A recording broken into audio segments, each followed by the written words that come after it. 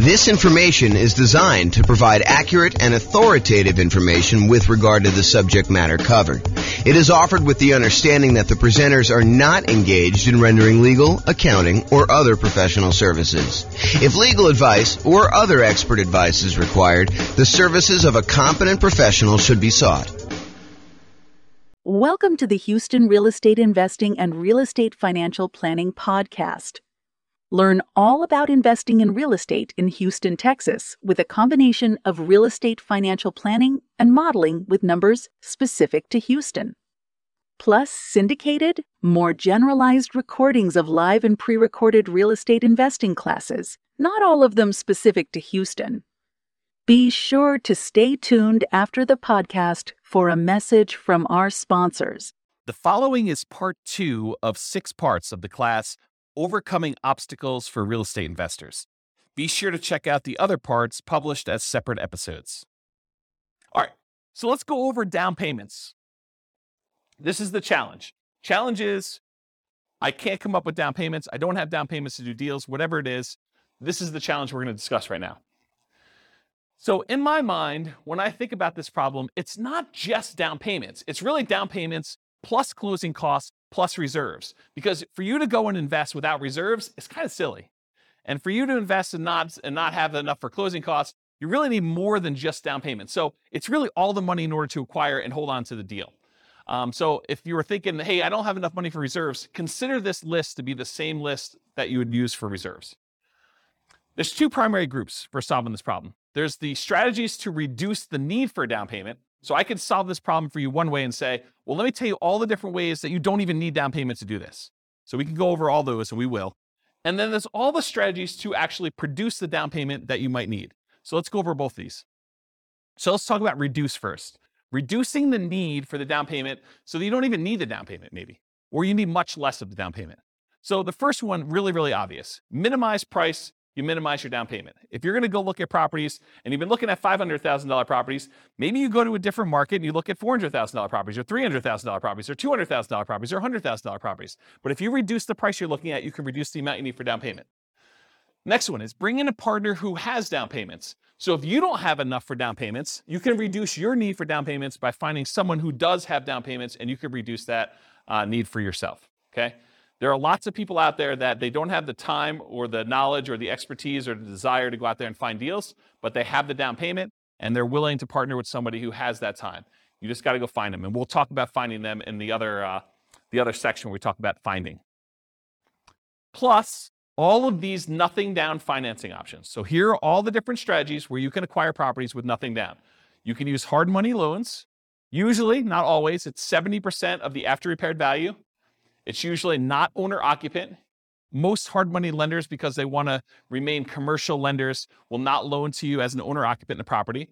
They tend to be shorter term. You're not usually getting hard money loans, or you're not usually wanting to have hard money loans for more than 6 months at a time, something like that. They can be a little bit longer. They can be a little bit shorter, depending on who you get it from. They're usually at a higher interest rate, and they're often used for doing strategy where you do the BRRRR strategy. If you watch the whole class we did on the BRRRR strategy, buy, rehab, rent, refinance, and then if you have the 4th R there, it's also repeat. So you can do strategies for that. So hard money is one strategy you don't need to have down payment. Some hard money lenders might ask you for a down payment, but most of them are not, or they're going to have limited ones. Private money and hard money are different in that hard money are people that are in the business of loaning money. So, they're used to making real estate loans secured by the property. Private money is when you go have a Thanksgiving dinner and you talk to grandma and she's like, I got my money in the CD and it's earning 1%. And you're like, I'm flipping houses and I'm paying someone 9%, 10%, 12%, 15% in order to borrow the money there. She's like, man, I would be happy with 5%. And you're like, grandma, you got a deal. I will go ahead and borrow money from you and I'll pay you 5%. And so now you have a private money lender, someone that you know. That's part of the definition. It's usually someone that you already know who's willing to loan the money for that. And the terms are going to vary wildly because it's a private loan between friends and family usually. So it's really up to you and how you negotiate that, whether it's interest only, whether it's, all the money's out all the time. If you use it and give it back and pay it back, if it's, higher interest rate, lower interest rate, the term of the loan, all that's negotiable because it's a private individual and you're negotiating all the details yourself. And those can also be used for that BRRRR strategy that we've covered before. And then another nothing down loan, USDA loan. USDA loans is U.S. Department of Agriculture. They are rural properties only. So you have to be in an area that is qualified for USDA. You can look it up on the USDA website as to whether or not whether a particular house is in the USDA area. Around here, one of the cities is Windsor. That actually qualifies for USDA. I think parts of Greeley do. Wellington does.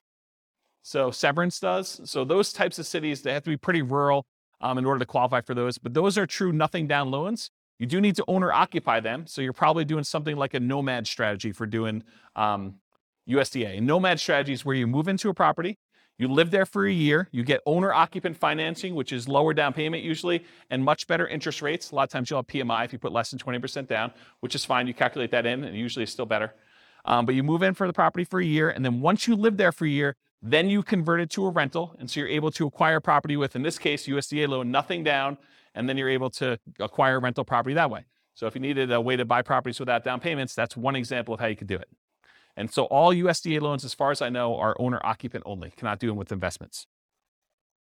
VA loans, so you must have VA benefits. You must have served in the military or had some very close family member. I think spouses can get VA benefits, especially if their spouse passed. I don't know the exact criteria, but I think it's stuff like that. But you have to have VA benefits to do it. That is also a nothing down loan program. It's probably one of the best loan programs out there, honestly. And it's not like you need to be in a specific area. It's not like a rural property. It's you, the person, needs to qualify for the VA financing. And so you can buy those with nothing down. And they can also be used for multifamily. So if you want to do a strategy like the nomad strategy or house hacking strategy where you're living in the property and renting out other parts of it, you can use the VA loan in order to acquire single family homes or duplexes, triplexes, or fourplexes if you want to acquire those. And so you can acquire property, nothing down, and then rent out a duplex, triplex, or fourplex. You can't do 5 units or more. Those are considered commercial buildings. Okay? And then some local banks have nothing down loan programs as well. So you can call around to some local banks, see if you can find an additional one if you don't like any of the other 4 up there. Any questions on nothing down financing? In addition to all of these nothing down financing strategies, there's all of the off-market creative financing deals. And we did an entire series of classes on some of the creative financing stuff. In fact, we did one on just creative financing alone, and it included stuff like buying properties subject to the existing financing, where you agree to buy a property from a seller, and the seller leaves their existing financing in place. So you buy the property, they deed you the property, that's the transfer of ownership.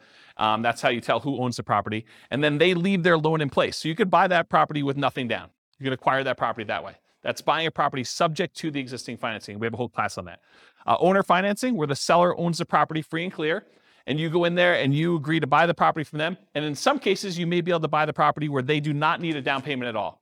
They're willing to sell you the property with nothing down and get owner financing from that in order to be able to purchase it. All the lease option stuff, so you lease the property and you have the option to buy it. You agree to rent the property from somebody, and you have the option to buy it in a year or two. And with some of those, you could probably buy them with little or nothing down. The caveat to some of these is, in most cases, you'll probably want to invest some money in marketing in order to find these deals. But if you think about it, if you're spending $2,000, $3,000 in marketing in order to find an off-market deal that kind of meets your criteria, you might spend that just to get the loan costs for the loan that you're getting, right? You know, appraisal fees and the costs, the origination fees in order to get the loan to begin with, and your closing fees. So it doesn't really, when you kind of compare it to those that you might have with even a traditional purchase, they still can be really reasonable properties to acquire. Any questions on these? Nothing down financing. And we're still in the part where we talk about the reducing the need for down payments. We haven't even gotten to the part where we're talking about how you raise down payments. Any questions? Man, you guys are really quiet. Okay, so producing down payments. So here are down payment sources, and I've listed them in primarily like my least desirable at top to probably my most desirable toward the bottom. And you could argue that some of these could be swapped around depending on your specific situation and stuff. But here's kind of how I look at them. So a source of down payment could be what I call, quote, investment cards. They're credit cards, right? I mean, but, if you were using them to buy properties, you could call them, investment cards where, when I bought a property once, I had I don't know, I had like $55,000 in a credit line on a credit card. And at the time you could write a check to yourself in order to do it. So I wrote myself a check for $50,000 and I used that money in order to buy a property. And then I, did some rehab to the property. And then I ultimately did like a burst strategy where I cashed it out and I got a long-term loan on it and I paid back the credit card. So you could use credit cards to do something like that.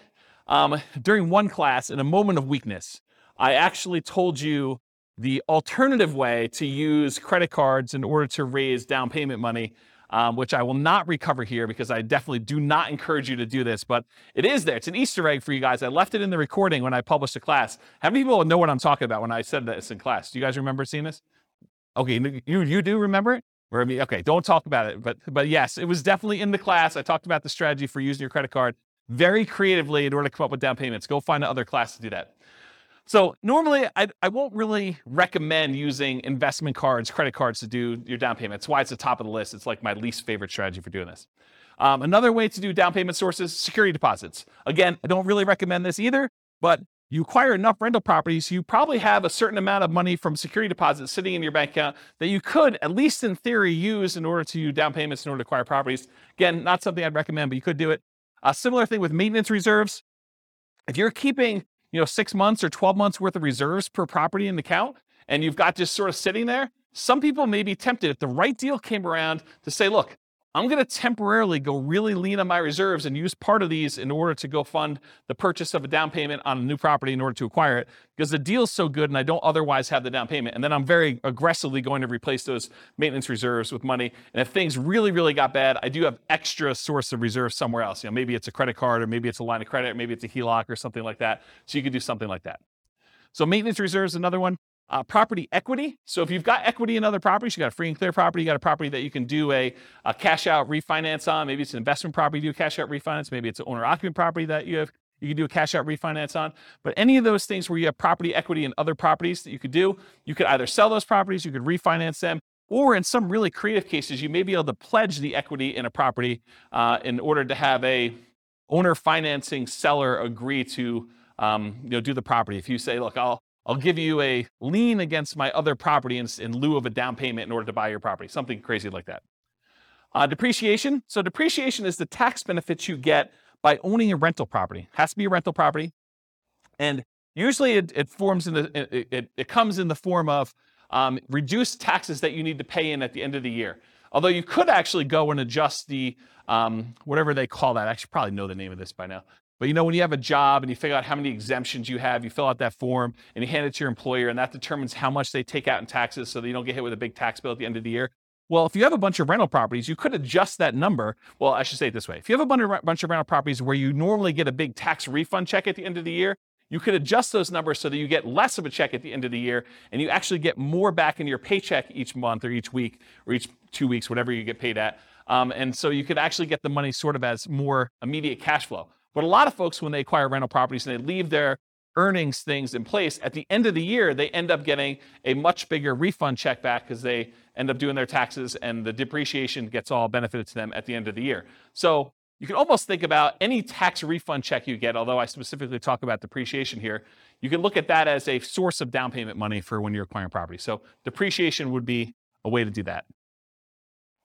Retirement accounts. So if you have a retirement account, maybe you switch that over to be a self-directed retirement account, or maybe you take some type of loan against the retirement account and you do that.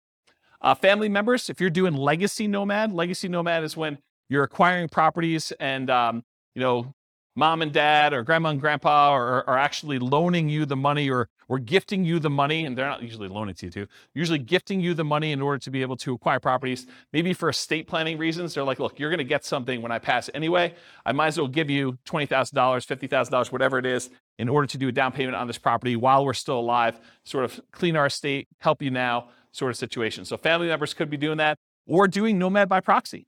Maybe mom and dad want to invest in real estate and you're willing to be the person that moves into the properties and you guys agree you're going to split the property 50-50 or whatever you agree to. So your part of it is you move into the property, you live there for a year, mom and dad provide the down payment for you, and now you're a 50-50 partner with mom and dad in a property where you're doing nomad. We call that nomad by proxy as an example. So that's another one, family members. Sell stuff you don't need or want. I'm sure you guys got a lot of stuff that you don't need or want. I mean, you could sell it, you could raise some money pretty quickly with that. May take some effort, but that's something you could do. And if you're going to be nomading, that's super helpful to actually get rid of all the clutter so you don't have to move it all. Now we're getting to the normal ones, right? You guys should have thought, you should have saw this one coming. Saving money, okay? From a regular job, from a part-time job, maybe you go get an extra job, and the extra job money is the one you use for saving up for down payment. Maybe you start a side business to kind of build your retirement or build your fortune or doing something like that. That's an example of just ways to save money. Partnering, so go find a partner who has the down payment and be able to do deals that way. And then rents on properties, including house hacking. So you can use rents you have in other properties. Maybe you change the investing strategy you're doing short-term in order to raise money from being able to do these down payments. Like, for example, you were doing long-term rentals. Maybe you convert it to short-term rentals to get a lot of extra cash flow, at least for a temporary period of time, until you have enough to be able to do your down payment. Or let's say you don't own any property right now, but you really want to raise down payment. Well, one of the things you could do, as long as it allows it in your particular lease, is you could sublease a part of your house that you're living in. It's called house hacking. Basically, you buy a property, or in this case, you're renting a property, and you lease out your bedroom to somebody else who wants to pay you $500 or $600 a month, $800 a month, whatever it is in your marketplace, and then you actually collect that money.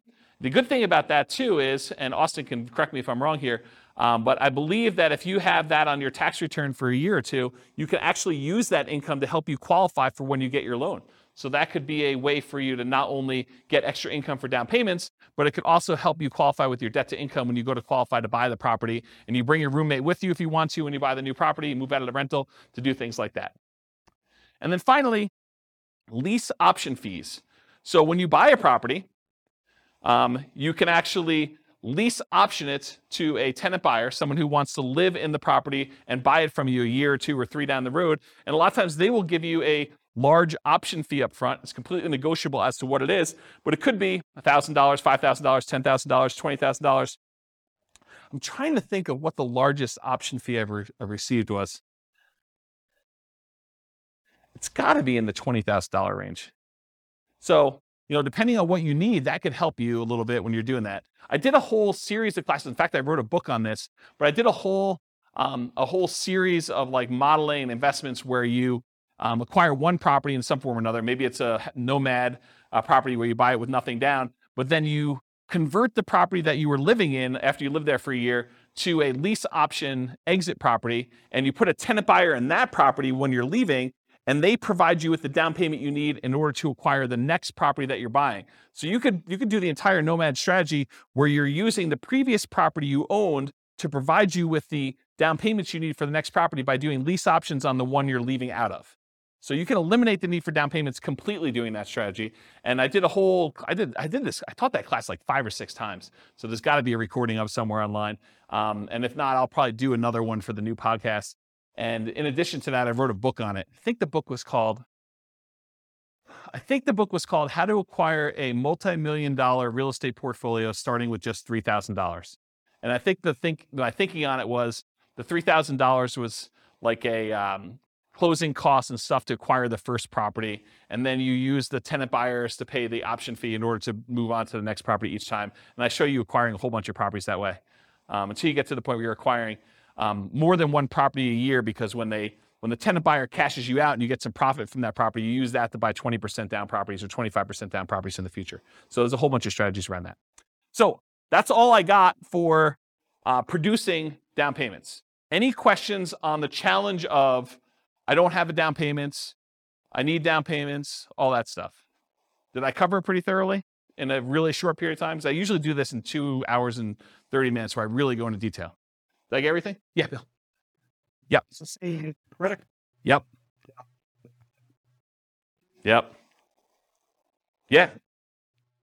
No, because you have to be able to cover the payment out of there, or you got to think to yourself, look, either the property needs to support the down payment, or the monthly payments on the credit card, or you think to yourself, okay, the monthly payments I'm paying on the credit card are the savings rate I'm doing in arrears. Like I already bought the property, now I'm kind of having to make up the savings that I didn't have in order to come up with the down payment to begin with. And so you're paying that out of whatever else you have. Maybe some of it's from cash flow on the property acquired, but the rest of it's coming from you until you pay that thing off. So no, I don't think oftentimes that makes a lot of sense. Same thing. Yes, because you're acquiring a property and you're trying to convert that to some type of reasonable long-term financing in most cases. No, the security deposit one is, most of the time you never have to come up with the security deposit unless they leave the property in bad condition and then you keep it anyway, right? And then you got to come up with the repair money instead. But the security deposit, when you get another tenant in, they give you another security deposit. You usually have a period of time, 30 days, 60 days, whatever it is in your marketplace, in order to have to give that other security deposit back. So you get the new one in, you're sort of replacing it. It's an accounting entry more than anything else. So that one is a little bit different than the hard money and the investment credit cards sort of things.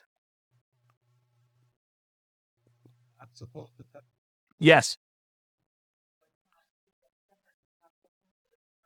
Okay, so what she's talking about is, what she's talking about is if you are a licensed real estate agent, that is required. You must keep it in a separate trust account to do that. If you are not licensed as a real estate agent, you do not need to keep it in a trust account. It's not a bad idea, but you do not need to. It's not required by law. Yeah. But as a licensed real estate agent, you absolutely are. Are you licensed? Yep. If you are licensed, regardless of whether you do property management, you must do the escrow account. Yeah, including security deposits. Even if it's just for your own property and you only got one, you have to keep it in an escrow account. Yeah. Any questions? All right, cool.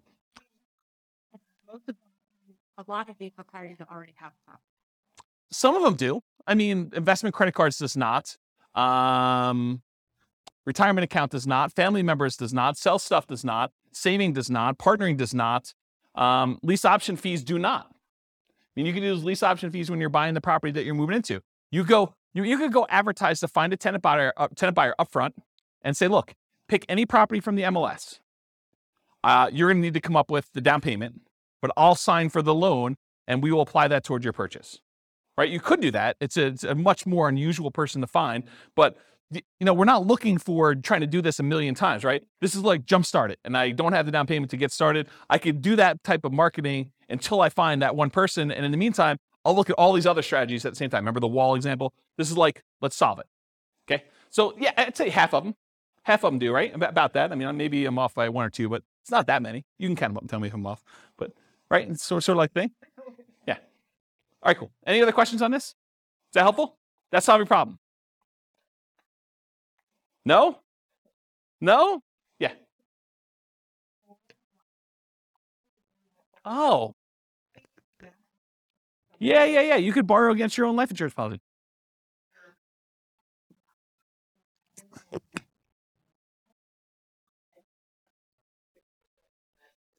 Yeah, that's a good one. I forgot about that.